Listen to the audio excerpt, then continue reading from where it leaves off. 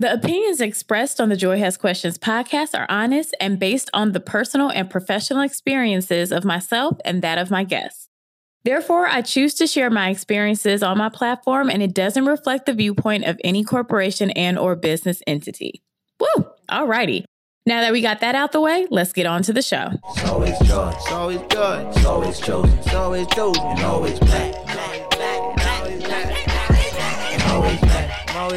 Hey, good people. It's your girl Joy Has Questions coming to you with another amazing episode, starting with You Better Know.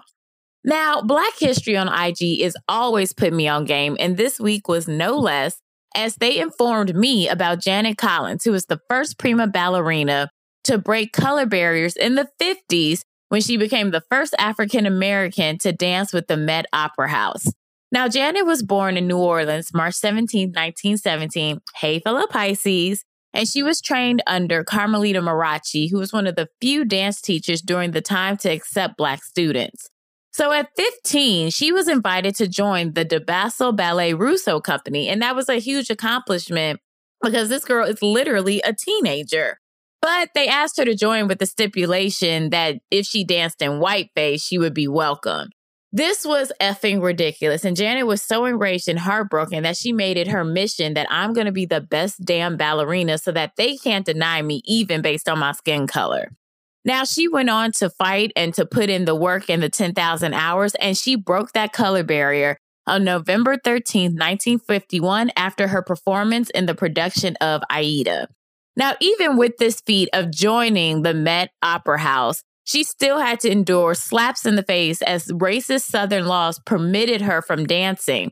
She even had to watch her understudies, which no fault of their own, but they weren't as talented nor as experienced as her, perform her parts. So Janet remained with the Met until 1954, and then she went on to dance within the U.S. as well as Canada, and she even became a teacher at the School of American Ballet, San Francisco Ballet School, and the Harkness House.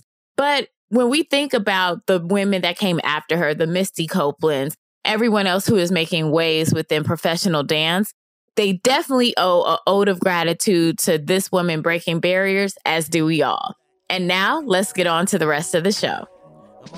Hey, everybody. So, if there is one building on planet Earth that I go up for, it is the National Museum of African American History and Culture, aka the Black Smithsonian. So I didn't need another reason to love this building, but now they done messed around and made the entire thing digital. So when I'm telling you, I am running through this website right now like Lieutenant Uhura from Star Trek. It is not a game, people. They have activity booklets for the babies with affirmations, an entire race web portal for those hard but necessary conversations, and the exhibits are digital as well. So if you want to just take a little deep download, educate yourself, have a good time learning amazing Black history facts, this is the time to do it. Tell them Joy Has Questions sent you, and now let's get on to the rest of the show. Always focus, always joy, always joy, always chosen, always chosen, and always black. Hello, everybody. I don't even know. I can't even contain the smile that I have right now. I am so happy and blessed to have this good sis on my platform. There is no words for just the amount of stick-to-itiveness that she has in terms of showing up all the time, supporting everyone around her, not only on screen, but off screen. That is very hard to find sometimes within the entertainment industry, but you can see the authenticity just literally pour out of everything that she does. I feel like this call smells like shea butter and Valentino. Like it's just giving Lux right now. I'm all the way here for it. So we have no other than the superstar herself, Miss Yvette Nicole Brown. How are you doing? Yes, that was an amazing intro. I'm doing great. I just finished the VU. So I just threw my dress off and was like, let me, I want to be cute, but I want to be comfortable cute for my girl. So I was like, let me try to find something that's just less up there, bring it down just a little bit. So you could have came in a ball gown and I'd have been like, sir, yes. Okay. We need the sequence. But thank you so much. Jumping right into it, you have a career that spans across generations, decades. And on top of it, you've been able to reinvent yourself, which is something that I know can be difficult when it's in a fast moving industry like entertainment. how do you find it, how do you find like, those moments to like flow and ebb within your career? And like, how did this all get started in the first place? Well, I think it's important. I say this all the time to young people in the industry, but it's really for any person in the world at any age. You got to know how to switch a lane every now and again. We have the things that we love. We have the things that we're good at. And we, of course, should do those things first, but then also have like a little side hustle or something else you can bounce to. So how I started as a singer. I was signed to Motown when I was a teenager. I was in the East Coast Family with Michael Bivins and Boyz II Men and all that back in the day. We did a one song. I did one song with them called One for All for One. And there's a video. And if you look at the video, the name Yvette goes up and then I come up some stairs and that's me. So I started as a singer and thought, that's what I'm going to do. I'm going to be a singer. And singing was like, I don't like you like that. So that was my first time learning that the thing that you love may not be the thing that you're blessed to do as a career. So I just shifted to acting and started I did a staged play. I toured in His Woman, His Wife, a David E. Talbert play for 8 months. And then I came and got a commercial agent, started doing commercials, then started doing sitcoms and then movies. And then it just took off from there. But throughout it all, it's like if commercials slowed down, I'm like, let me see if I can be a host. Let me see if I can do voiceover. You just kind of find another lane. That's what you need to do just to keep your mind active, right?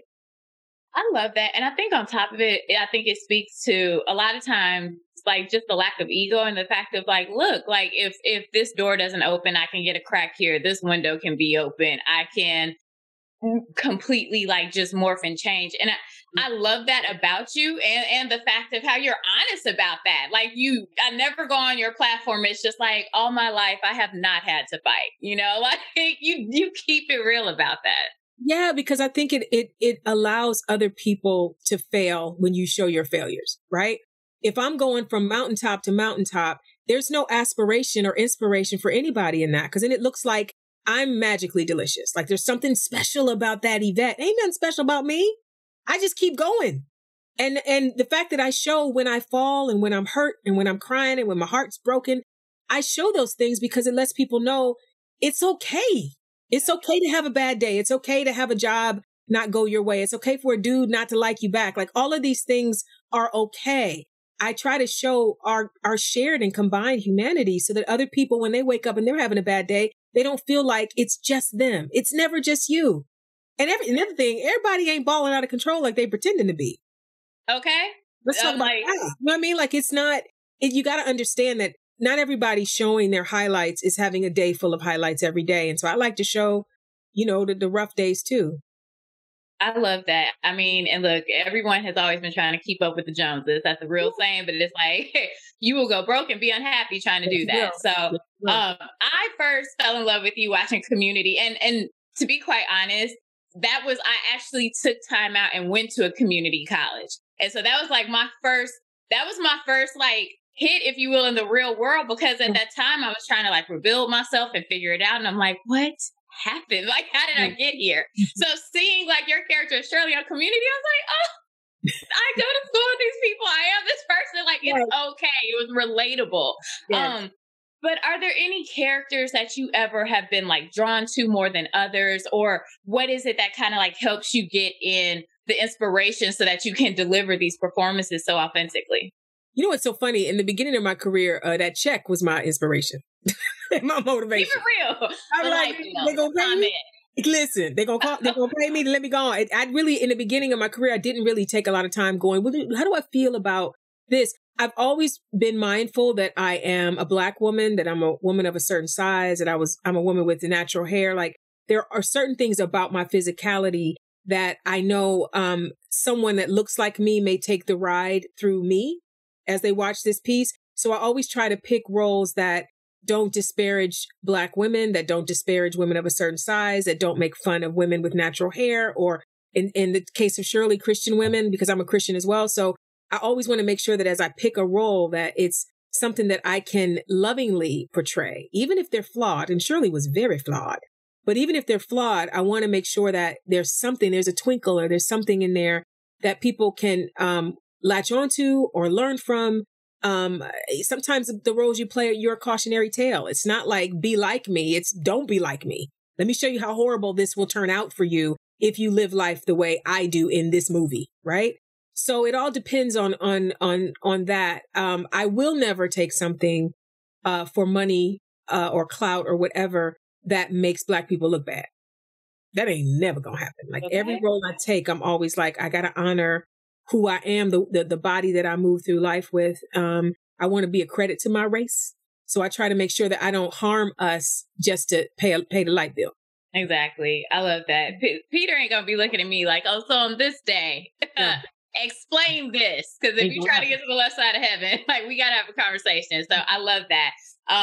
In terms of just even looking at the world though, that we are living in today, every morning I wake up and I'm like, are we on chapter 3 of Revelations? Is it giving like, Revelations? Like where are we at in this process? Yeah. How have you maintained your sanity, your peace of mind, and just navigating, we're past navigating ambiguity, just navigating at times the insanity that seems to be happening all around us? I am an introvert, so a lot of what goes on in the world, I am not a part of because I'm home with my dad, who I take care of, and my dog. So that's part of my sanity, just keeping my sanity, just trying to remove myself from the fray when stuff gets a little crazy. I also, everybody knows this, like I'm not even embarrassed to say it anymore. I love building Lego. Like it is one of my favorite things. It centers my mind and it lets me not think about anything else except having a perfectly built Yoda when I'm done, or a perfectly built pickup truck or whatever I happen to be building. So that's another way. And then I also remember that, none of this is forever. Even us being in this space, this earthly plane, is not forever. So if it's not something that's ever going to last forever, then none of it can really matter that much. Right. Right. Mm-hmm. And so it's how do I find a bit of joy today that'll carry me through the rest of these 24 hours. And I'm really only concerned with these 24 hours, even with my calendar, girl. Like I don't even look at what I have to do until the night before. I don't want to know what I got to do Saturday and Sunday. What I got to do today? So I look at that night for what the next day is. And I only deal with what the next 24 hours is going to be. And that means even if it's a crappy day, I can make it through it. It's 24 hours. Right. I can do 24 hours of crappy, with the hope that it's going to be 24 hours of excellence and wonderfulness the next day, Yeah, you have to, I kind of take it as like, how do you eat an elephant or how do you eat a whale? Like a bite at a time. And so treating time like that or treating my day has definitely helped me. I think also I've become very more, I don't know if you can speak to this, but I've become much more intentional about who I am around. Just because energy transfers are real. And I think for me, I finally had to get to a place of understanding my own power in terms of why I felt so depleted all the time. I was like, you know what? It's not that I'm a bad person. It's because I'm a light. But at the same time, like you keep surrounding yourself around darkness or around unhealed trauma or people who aren't working towards the same things you are going to get vampire sucked every single time. I remember there was a line from Different World. I always say it wrong, so I need to really actually find the episode and make sure I say it right next time I say it. But Dwayne Wayne, I don't even know who he was talking to, but Dwayne said, baby love drains you like a tub. Real love fills you like good grub, right? Now he was talking about romantic love, right? But that really works for any situation. It works for the job you're working on, the Zoom interview you're in, your friendship relationships. If it is immature and crazy and negative, you are going to leave that space or that Zoom call or that job or that relationship or that lunch feeling depleted. If it's a higher thing, if it's a God thing, if it's something that you're called to and it's divine, you're going to leave the situation feeling full, right? So you really just need to look at every time you walk away from someone. Goodbye. See you next time. How do you feel? When you hang up the phone from the person, how do you feel? And if you get off the phone and you go, ugh, or if you see somebody's name come up on your caller ID and you're like, ugh. Like, what do they want? Like, why are you answering the phone? Like, that's not somebody that needs to be in your sphere. And, I lost my mom last year. It's been about seven months since I lost my mom. And it's so funny. After I lost her, I immediately started clearing house. Sis. Anyone can get it.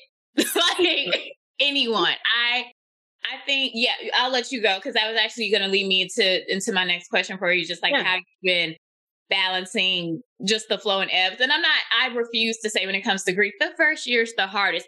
any year is the hardest. It's listen, and I know you know. It's the idea of what the loss taught me in particular, especially this loss, because we all have lost people, but your mom is a big one, your father's a big one. Mm-hmm. What this taught me was life is short, and I no longer want to play patty cake with mediocrity. Mm-mm. I don't care who's bringing it. I don't want to be in a mediocre job. I don't want to have mediocre friendships. I don't want to walk through life with people that are not determined to be better. Right? I can walk with you if you are working every day like I'm working every day to be a better human being to other people. If you are not doing that work and it is not your desire to go higher, I can't walk with you no more. I'm going to pray that the Lord send you somebody else to help you on your journey, but it's not me. It's not me. I completely feel that. And I think for me, the way I started to say it to myself mentally is like, my daddy didn't believe in me for me, or he didn't believe in me this hard for me to not fulfill my dreams. And that's the thing, not living his life, because that's what my father wanted to be a pilot. Planes freak me out. So I'm like, no, I'm not going to be the aviator in the family. But he always encouraged me, whoever it is that you want to be, I support you 1,000%.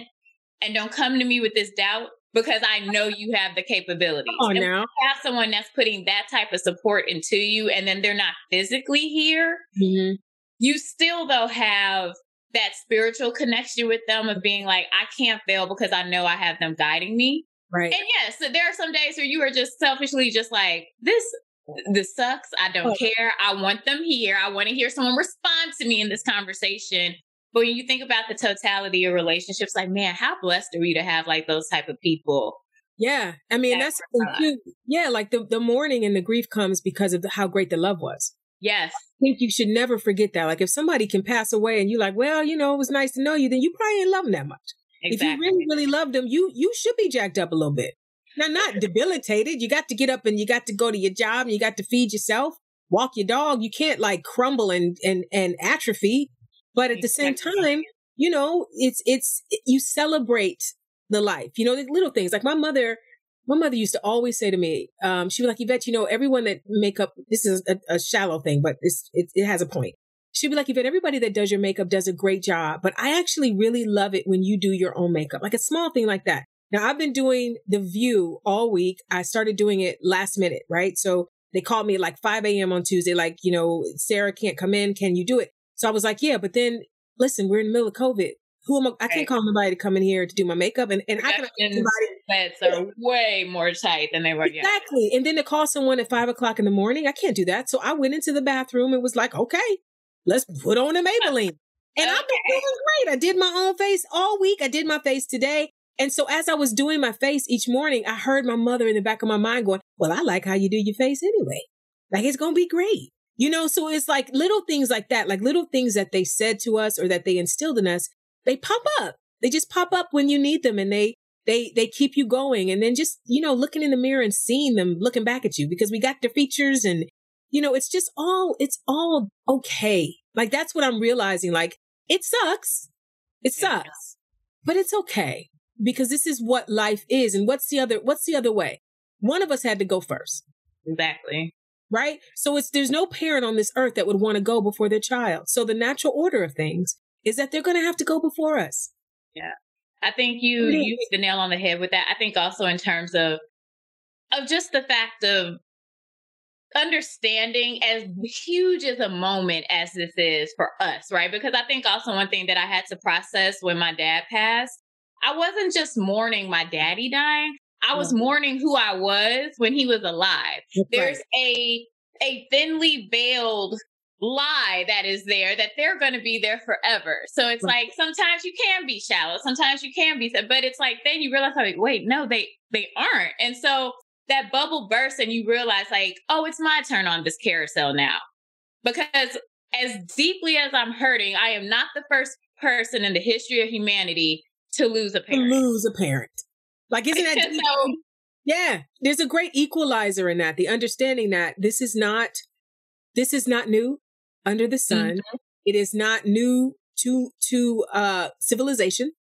This has happened since the beginning of time. And right? How do you move past, or not even past it? How do you move through it? Move through, right? How do you it's not something you can skate around. But no, I think that you can, but it ain't gonna end well if you do. You better go on. No, you'll be 65. You'll see like the emotional trauma of people older than you, and it's just like, oh, this is what it looks like when you don't process it. That's okay, right. Got it. But even looking at something like that, and the fact that you are creative and you are an artist at heart, like how have you been able to kind of like channel that, or to still find the joy in what it is that you're doing? I know you just mentioned like that beautiful makeup story in the sense of like you can hear your mother now in that aspect. And first of all, save your money. No shade. Like also if you're supporting Black and brown like makeup artists in the industry, keep going. But you do a damn good job, sis. Thank you. I'm kind of proud of I put myself together all week. I was like at 5:00 in the morning, I'm getting this hair and face together. I be knocking on the doors like charging people like, Sonny, you need me to touch? No, I'm kidding. Like just doing everybody's face. Listen, no, it's great. Like how do I process it all? Is that what the question is? How do I process it all? How have you been able, and it's okay if you haven't gotten to that point, but a lot of times people channel the grief. They channel like those hard moments, right. And they turn it into like the next phase of that artistic expression. I think that it's kind of like the Karate Kid, wax on, wax off. I think that I have learned some things that I don't yet know that I've learned. I feel like some things are percolating in my mind that will spring forth creatively later that I maybe not be aware of, may not yet be aware of. Because the funny thing is, the last 7 months, I've just been surviving, like 100% surviving and making sure that I can still show up for everything that I said yes to before I lost her. So there's been a lot, I did a lot of animated shows. I do a lot of voiceovers. I did a lot of animated shows during the pandemic, and almost all of them debuted and premiered in the 7 months since my mother passed. So I've been doing like Zoom meetings and junkets, and I got nominated for an Emmy for the first time this year. And that was after my mom passed. Thank you, hon. So it's like, I've been focused on just the next, like I said, looking at the calendar and go, okay, I got to do this, this. So I don't know that in this time, I've taken the time to go, let me just figure this out. I have in the last month started my therapy because I had a therapist and I needed a new therapist that dealt more with grief. And so I've now found that person and just had my second session. And I feel like that will be me really like getting to the marrow of the bone. Yes. And dealing with the things that I really need to deal with that I might not be aware of right now. But the creative process and in the ways that I'll channel it later, I think it'll come to me at the time. And it'll be just like me having that makeup moment. I'll hear my mother and I'm like, oh, this is Fran. This is a gift from Fran. Yes. I love the fact of how even with you having a therapist and then pivoting to specifically like a grief therapist. I know for me, like I'm in a specific, and I love my therapist. She is worth every penny, but and we've been channeling it in terms of like, it's called EMDR. Yeah. So just more so like those childhood traumas that you might have suppressed. Yes. Finding a way to, create your happy place so you can navigate through them, but so you can correctly now process it. Right. So I know it's going to be a journey. I know it's going to get like heavy before it gets lighter, but I'm happy that I at least have the strength to do it and to hear that, it is a strength to sit here and talk about things that are breaking your heart, and to get past it and be like, whoo. Yeah. I can feel a little bit lighter and go on to the next. And then also, this is the thing, like, what if a broken heart is needed in life? What if there's seasons of your life where you need to be kicked in the teeth a little bit or in the gut so that you can process the trauma, so that you can come out of it greater? I don't think God wastes anything in life. I think that if you're available and you're open, He will use anything to make things better for you and ultimately for the world, because that's the whole thing. Like it was never meant for us to spend an entire lifetime just working on ourselves. Exactly. Like how just wasteful is that? If you just spend the totality, I just want to make myself better. At some point you got to just get better. Right. And then you can start helping the world be better. Exactly. That's the whole point of becoming better, so that you're not out in the world wreaking havoc, right? So get your stuff together. Destroy somebody else's peace because you can't find yours. You ain't got none. So find your peace so you can be a little bit of peace for the world. Exactly. I love that. I believe, and forgive, I don't remember the culture specifically, and I believe it's called Ikibar, but I'll definitely research it. But basically, it's an Asian tradition in which if something cracks, they just fill the whole that gold. Mm-hmm. And and every time I see a piece of artwork, and it turns like just something so mundane and simple, a teapot, a bowl, a kettle, whatever, into this beautiful piece of artwork. And I'm like, how amazing to think of ourselves like that. Right. We aren't perfect, but we can be a beautiful piece still in the end.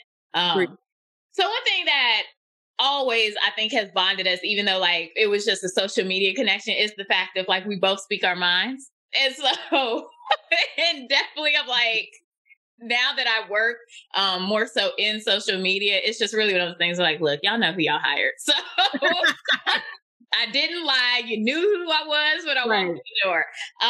But cancel culture is just all around us. Now, I don't know if this was like the tail end of the millennial generation going now into Gen Z or when we got this sensitive.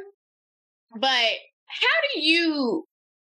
I'll tell you mine after, but how do you navigate through cancel culture? Because for me personally, I think at times like it doesn't make sense. But how do you kind of like just keep your freedom of speech and your opinions when you have such a public following? I mean, the way I handle it is I don't care. I really don't. I got a buzzer button. I should have brought it over here. I swear to you, I don't care. Because this is the thing. I speak the truth. I'm not lying, and I'm not trying to hurt nobody. So, and the thing is, if your feelings are hurt, then you probably did something crappy. Right. Or it's the way you say it. Like, I'm never going to get on the platform and just be like, F this, F that. Like, it's always, I always try and lead with love. It's curated. Like the thing, I've seen you do it. I do it. We say what we need to say, but I try to say it with humor. I always say it with love, but it's always the truth. Like, I'm not saying something just off the top of my head. I've researched it. I've looked into it. I know what I'm saying.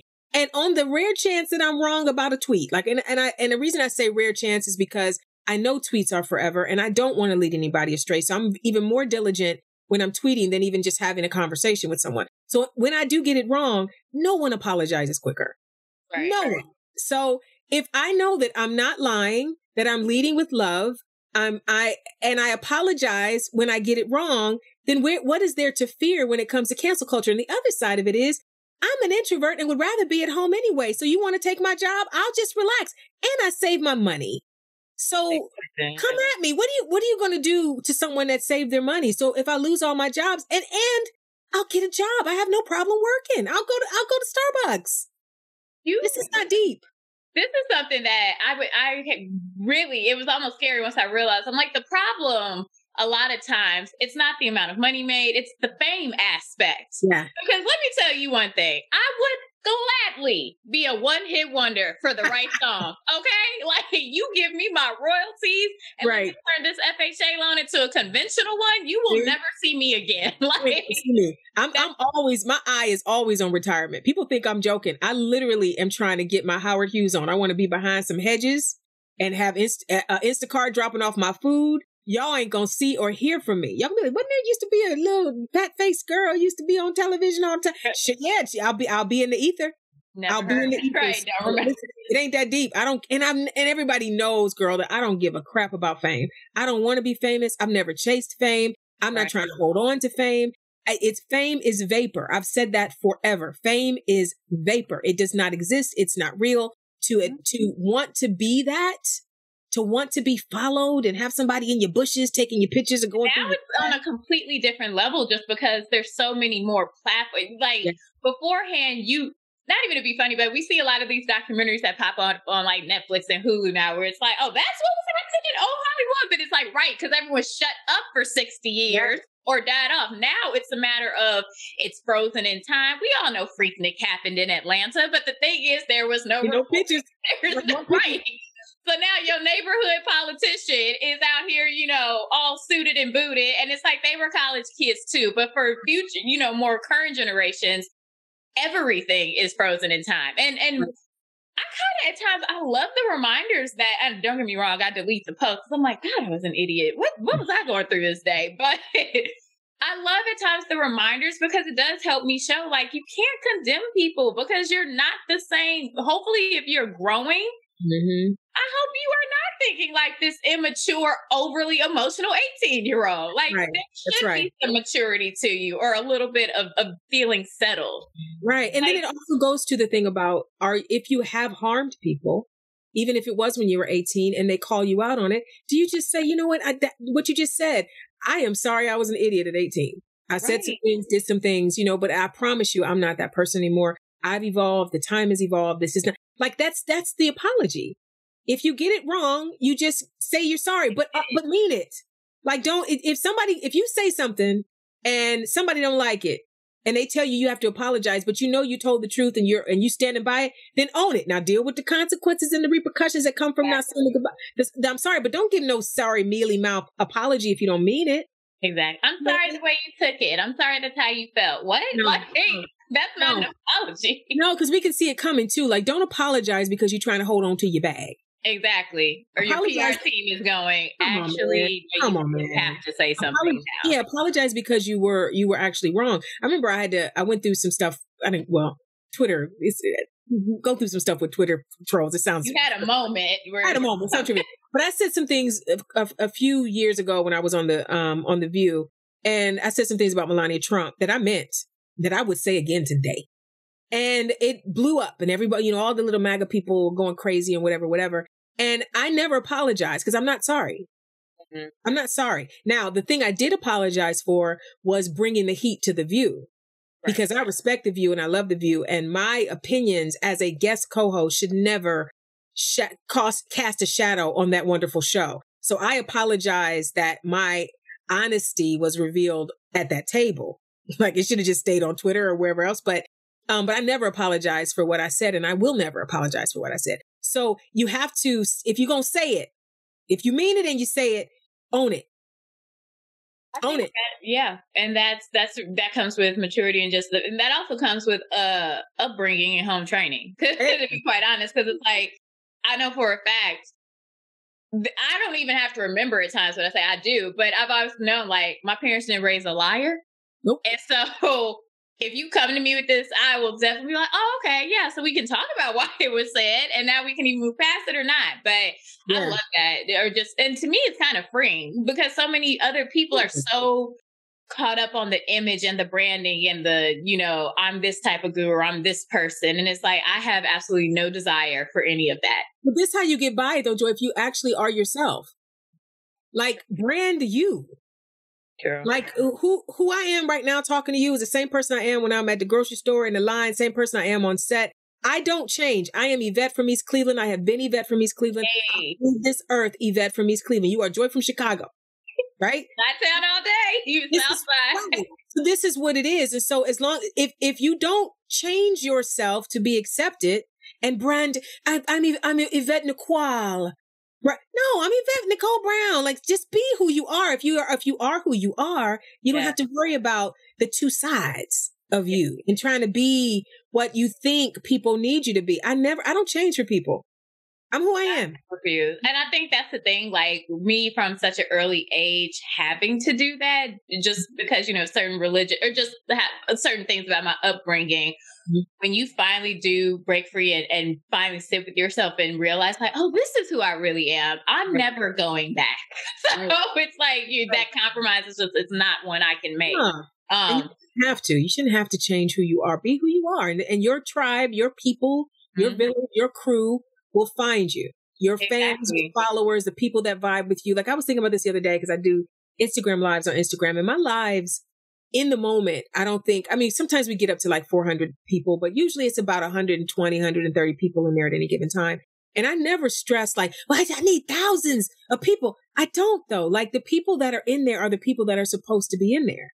And in order to get a larger following on any of these social media platforms, I would have to stop saying what I say. Right? Yeah. Right. Because I'm so liberal. I'm so down for the brown. I'm a Christian. Like, there's certain things about me that other people who aren't those things are like, I can't vibe with her. She talk about Jesus too much. Or I can't vibe with her. If I did this, like, hey guys. So like, if I would, oh man, I'd be rolling in money. Millions. If I sold some flat tummy tea, millions. Okay. But I have the following that I'm supposed to have. and I always say, you know, if it ends up being me and 2 people on here, we're going to rock on the 3 of us and it's going to be bomb. It's going to be what it's supposed to be. You can't change yourself to get things. Just be you, and the experiences you're supposed to have and the friendships and the relationships you're supposed to have will come to you authentically.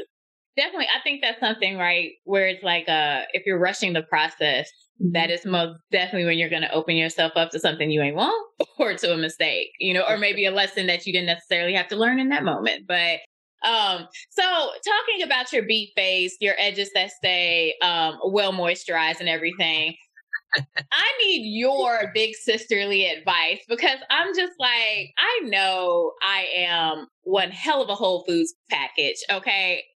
And how are you navigating what is the craziness of dating or just like that life? Or are you just like, look, I'm in that goes and leave me alone? Listen, I mean, I've sort of been that for 7 months. I really have not been looking. I mean, this brother's circling like the Badita stay moisturized. Yeah. But I personally, reaching a certain age, I just turned 50 in last year in 2021. Liar. Yeah, girl. And let me tell you why I tell people, because I want people to know that it's not the end of the world to age. The alternative is you're not here. And, right? And so I feel like if I tell people my age in the same way that I share my a day that's not great, it gives people permission to celebrate and enjoy their age, right? Now, it ain't for everybody. Everybody got a call. Some people don't want to tell their age because they feel like it'll affect their opportunities. I told you, I'm winding down now. So if I lose out on a gig because I told people I'm 50, then that was not my gig and it's okay. But in turning 50, still single. I've never had kids. So of course the kid thing is over. I had to assess and go, you know, how bad has it been being single all these years? And honestly, it hasn't been that bad. Like I have a lot of friends that are on their second marriage. I have a lot of friends that have a bunch of kids from different dudes. I have friends that are in relationships where their mates don't respect them or honor them the way they should. Some people are in stuff because they don't have the finances to leave to take care of themselves or their kids. Like there's a lot of stuff happening that I did not have to experience. I have a goddaughter who's 16 now, and she's my kid. I feel like I mother everybody. You one of my kids. So I feel like I got to have, the mothering, nurturing part of my life. I still believe that I can find my great love. I don't feel like it's over. You know, if I could still get 25 years with somebody, you know what I mean? I just got to find the right guy that speaks to my spirit and who gets me and who I get. Right. And then we can build a nice life. So I'm not giving up on it. Up to this point, it's been a bit of a shit show, but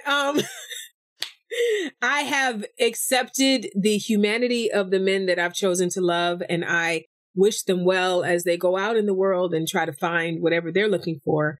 And I'm going to continue to try to find what I'm looking for. But I will say this, do not settle.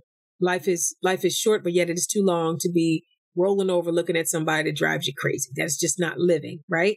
Now, the child thing, the wanting to have a child, if that's what you or anyone watching wants to do, for women, there is a time period for that, right? In order to have a healthy child, right?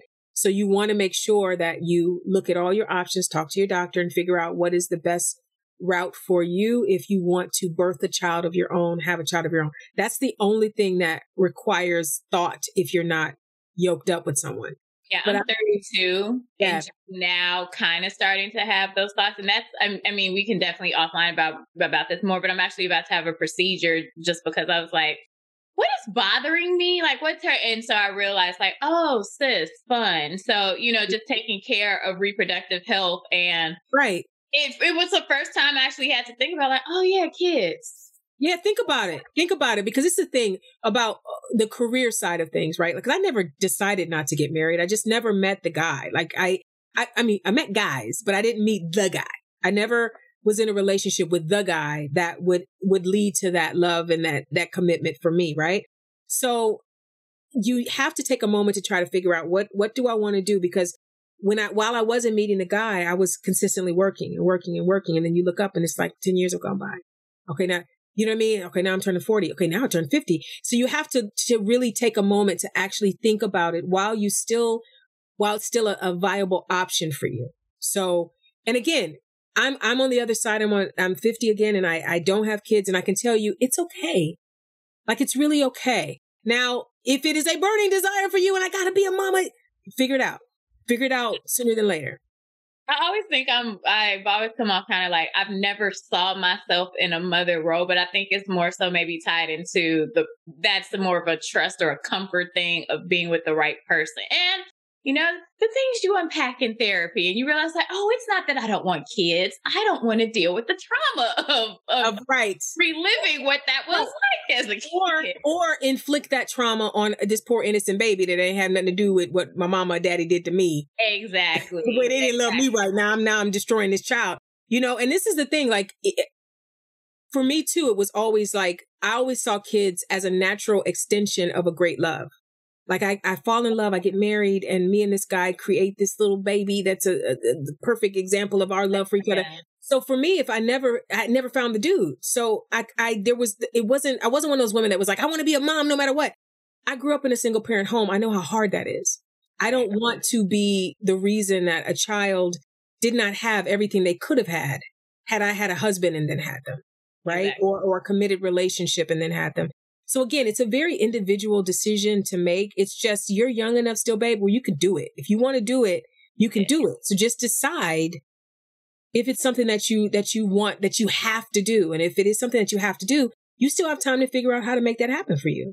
True. Also, part of me, the little shallow part, I'm just like, look, I finally got my health goals together and this stomach is getting flattered. Now you're going to throw me back on the other side? Like, well, you could figure it out and say, I'm going to get a surrogate. I'm going to use my egg, and I'm going to use, you know, the sperm of a guy you're dating, or go to there's a lot of ways. Go to a sperm bank and get a surrogate, and then it's not your body. There's a lot of ways to do it. There's a lot of no pun intended. There's more than one way to skin a cat in 2022. So right. I definitely received that. But so in terms of even like just navigating your personal and still your professional, like I know you wrote that amazing screenplay, like always, and also because I get. Sometimes the words get messed up. I wouldn't necessarily, was it a screenplay? Would you be technically a screenwriter? I know that it was an actual. I answer to anything. It could be screenplay, it could be a script. I'm a writer. I'm a screenwriter. Whatever you want to say is fine. Okay, that's how I'm like, would this be taken like theatrical? Like, where does this level out? Okay, cool. So I know you wrote Always a Bridesmaid, right? And so looking at that and the success of it, I was just like, okay, adding these credentials. Is that something that was a beautiful experience you want to move forward with? Was it more so like, okay, we've done that now, and now we don't want to do it? You know what's funny? I remember when Ben Affleck and Matt Damon, it was Matt Damon, wrote Good Will Hunting, and they got the Oscar and whatever. And they haven't written that, to my knowledge, at least not together. They haven't written anything else since then. And I feel like sometimes that Always a Bridesmaid was so fulfilling. Like it did really well. It's on DVD. I got nominated for an Image Award for writing. So it kind of did really, it gave what it was supposed to give in regards to my life. And I tell people all the time, like, I didn't write it like I'm going to be a scriptwriter. Like, I love writing. It's something that I believe I have a gift for. But I wrote it because at the time I wrote it, which was back in like 1998, there were no Black romantic comedies that mirrored the white romantic comedies. Like we had I think Jason's Lyric was out, and I think we had Love Jones may have been out then, but these weren't romantic comedies in the same way While You Were Sleeping was a romantic comedy, or When Harry Met Sally was a romantic comedy. You know, Think Like a Man and things like that came later. So when I wrote this, I was writing the film that I wanted to see. And in my mind, I'm going to write it. And then whenever I want to see it, I'll read it. I'll just pull it out and I'll read it because my mind is very vivid. I'll be able to see Karina and Mark, and I'll be able to see Chicago, and I'll be able to see this world. And it was just going to be for me. And then God had other plans. And a friend of mine, Nakia Brown, I talk about her all the time. She has a company with our director, Trey Haley, who directed Always a Bridesmaid. They have a company called Tridestin, and they were looking for a romantic comedy script. And I said, well, I got this thing I wrote like 15 years ago. I can give it to you. It was maybe 15 years at the time I had written it, and they optioned it. And then it took 8 years from me telling her about the script to it becoming a movie. It took 8 years. So sometimes, and we weren't in development all that time. It's just life happened. Nakia ended up losing her mother, and then that took some time from her. And they had some other things that they wanted to do with Tridestin. But then when it was the right time, because I tell Javicia Leslie, who's our Batwoman now, and Jordan Calloway, who played Mark, Javicia played Karina, I say to them all the time, I didn't know it at the time, but I was writing this script for you guys. And when I wrote it, y'all were like 5 and 8. So it took, the Lord waited until you guys were of age to play Mark and Karina, because they were always destined to be Mark and Karina. Even when I was writing it, that's who was supposed to play it. So sometimes your blessing takes a little longer to come into fruition, because it's not just your blessing. It's a blessing for other people as well. So you got to just stay in the flow and let God do what God's going to do. And you plant the seeds and you let God be concerned with the harvest. I love, oh man, I didn't even think when I wrote this, you were 5 and 8, but I wrote it for you. Like, wrote it for you. I can't even imagine how it would feel like someone said that to me. And just what that, in terms of a full circle moment, and to think of like, the branches that everyone's life, your life truly is not your own, like the extensions and the branches and the people that you touch. It's way beyond just coincidental, Yeah. I remember after I was a bridesmaid, when Javicia was up for Batwoman, Always a Bridesmaid was one of the things that she showed them to show what she could do as a woman. Right. And so I am honored that something that I wrote that she killed it as an actress in it, was able to show the people at the CW and Greg Berlanti's company, this woman is the shit. She could be Batwoman. And they saw it. Not just that. I mean, her audition was amazing and she did the things, but I was really humbled to realize that she was able, sorry, my dog just yawned. That she was able to use it as like a calling card for what she could do. Like that's what I'm saying. Like you just said also, like your blessings are never just for you. Yeah, they aren't. But we are, I can't even begin to tell you just like how appreciative I am of you, just because when I started Joy Has Questions, like I was with my cousin in our hot little, walk up apartment.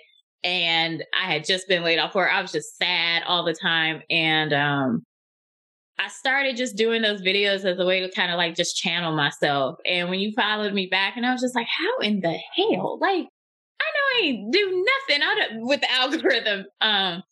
You did. And this is before the algorithm. Like, I don't even know how I found you, but I remember. Honest to God, no. No, I remember looking at your videos going, this sis is just amazing.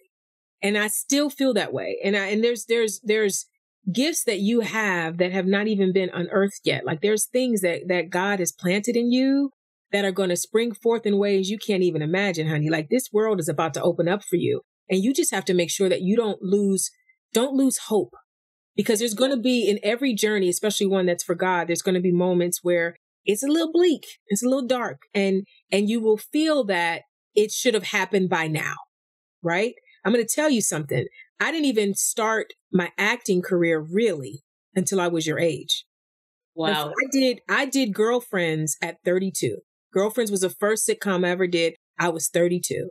So what I'm saying to you is that may seem like, I'm 32. You're right where you're supposed to be. You're right where you're supposed to be. You are, and you're on camera brilliance. First of all, you are smart as a whip.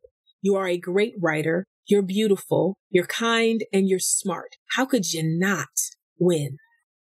How could you not win? I do not have a makeup artist, and I forgot to put on primer, so we are not about to do this. But I receive all of that. I know we have not physically met. I can't wait to do so, because I'm like, yay, I get to, safely, because I'm not, right. I'm like, right. Wave across the street. But, right.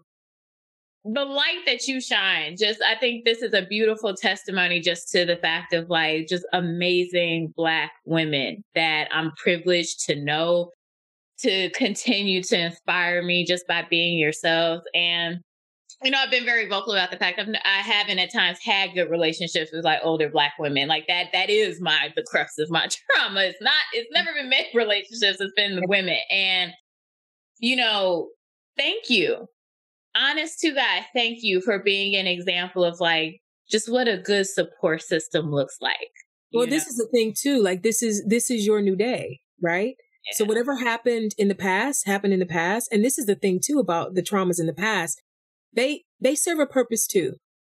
They really do. Like traumas don't just happen to destroy us. Sometimes they happen to make us stronger. Sometimes they happen to teach us who we don't want to be, right? So that we can go tales. Exactly. So we can go into the world and be better people. And so I believe that you're going to continue to have more older sisters in your life that will speak into you and speak life to you, because your perspective is changing about what's possible. Because a lot of times we can't have that new in our life because we're still playing old tapes of what we expect, right? I can't expect a good day if I go out into the day going, it's about to be a shitty day. You're gonna always absolutely will. You're going to find exactly what you expect. So if you go out in the world thinking that older Black women don't support me, or they don't see me, or they don't believe in me, then you will keep running into older Black women that don't. If you change that programming and you look around and go, well, the Yvette believes in me and this person believes in me. So that means the thing you've been telling yourself ain't even true. It's a lie that you're repeating to yourself. And we do that all the time. We often rehearse the bad shit. We rehearse the stuff that's horrible, and we don't speak life over the things that we want. Right? We don't speak on those things, like the Bible says, speak on these things that are good and are true. That's what we're supposed to be rehearsing and saying and giving to other people. So it's going to change for you. You're going to have more older Black women that are going to come into your life and tell you who you are. And I'm definitely going to speak that into existence myself and have that accountability of like, yes, so a man thinketh is that is what you will be. Right. Like, right. I want to surround myself around people that see me and that love me and support me. And I'm happy that you're one of them. Yes. Everyone, I hope this has been an amazing experience for you all, as it has been for myself. Like, this is not something in timing, right? Like, known her for years through social media, but I'm like, you know what? I only got it together. I'm being back consistent. We're on season 3 of the show. Yes. So all the blessings and success to you, sis. Love you to pieces. And I'm just so I'm just so happy to have the opportunity to talk with you. Thanks for having me. You're so good at this. Thank you. Bye, everybody. So is joy. So is chosen. So is chosen. And always black. Hey, everybody. So this week for my motivational message, I'm just going to keep it short and sweet. And that is, sometimes you have to remind yourself that, look, you just got to fucking do it. And I'm not saying that to be, intentionally crass, but that really is just like sometimes how you have to speak to yourself, in the sense of not every day that you are on your journey and getting closer to your destiny or closer to what it is that, the universe and God and everything that you are truly meant to be is going to be in this beautifully curated bow. It's not, this 60 to 30 to 15 second highlight of bloop, there was my journey and on to the next success. It is grinding and persevering and tears and trying to figure it the fuck out. And some days you're like, what is the point? And other days you were just like, look, I need a beat. And then sometimes it's trying to balance if you just need to push through the fact that you feel stuck and stagnant, or if this is a moment where you truly need to take that rest. And you're trying to figure out that foresight. And then it's like, oh, I have to meet with this vendor. Or, oh, I have to talk to this person. Or what do you mean? I thought I really killed it with this content. It only got such and such likes. Like, all of these swirling emotions that come with whatever it is that you're trying to accomplish. Clearly, you saw I got personal, because that's what my life is surrounded with. Like, reaching engagement and this, that, and the third. But whatever it is that you're going after, sometimes you just got to do it and you just have to push through. And you kind of have to really eat that well one bite at a time. When you step into a marathon, that first mile, you look up and you're like, my God, I got 26.2 left of these to go. How am I going to get there? And some days it is daunting as all hell, but you just have to push through. And that's really all I got for everyone this week. I hope everyone has an amazing week. Please stay safe, stay commonsensical. Like, just make bare bone common sense decisions. I don't even need you out here trying to be spectacular. Let's just start with the simple things, beloved. But no, all jokes aside, I hope everyone has an amazing week. Love you to life, and I will see you next week for another episode of Joy Has Questions. So is joy. So is joy. So is chosen. So is chosen. And always black. Always black. Always black. Always black.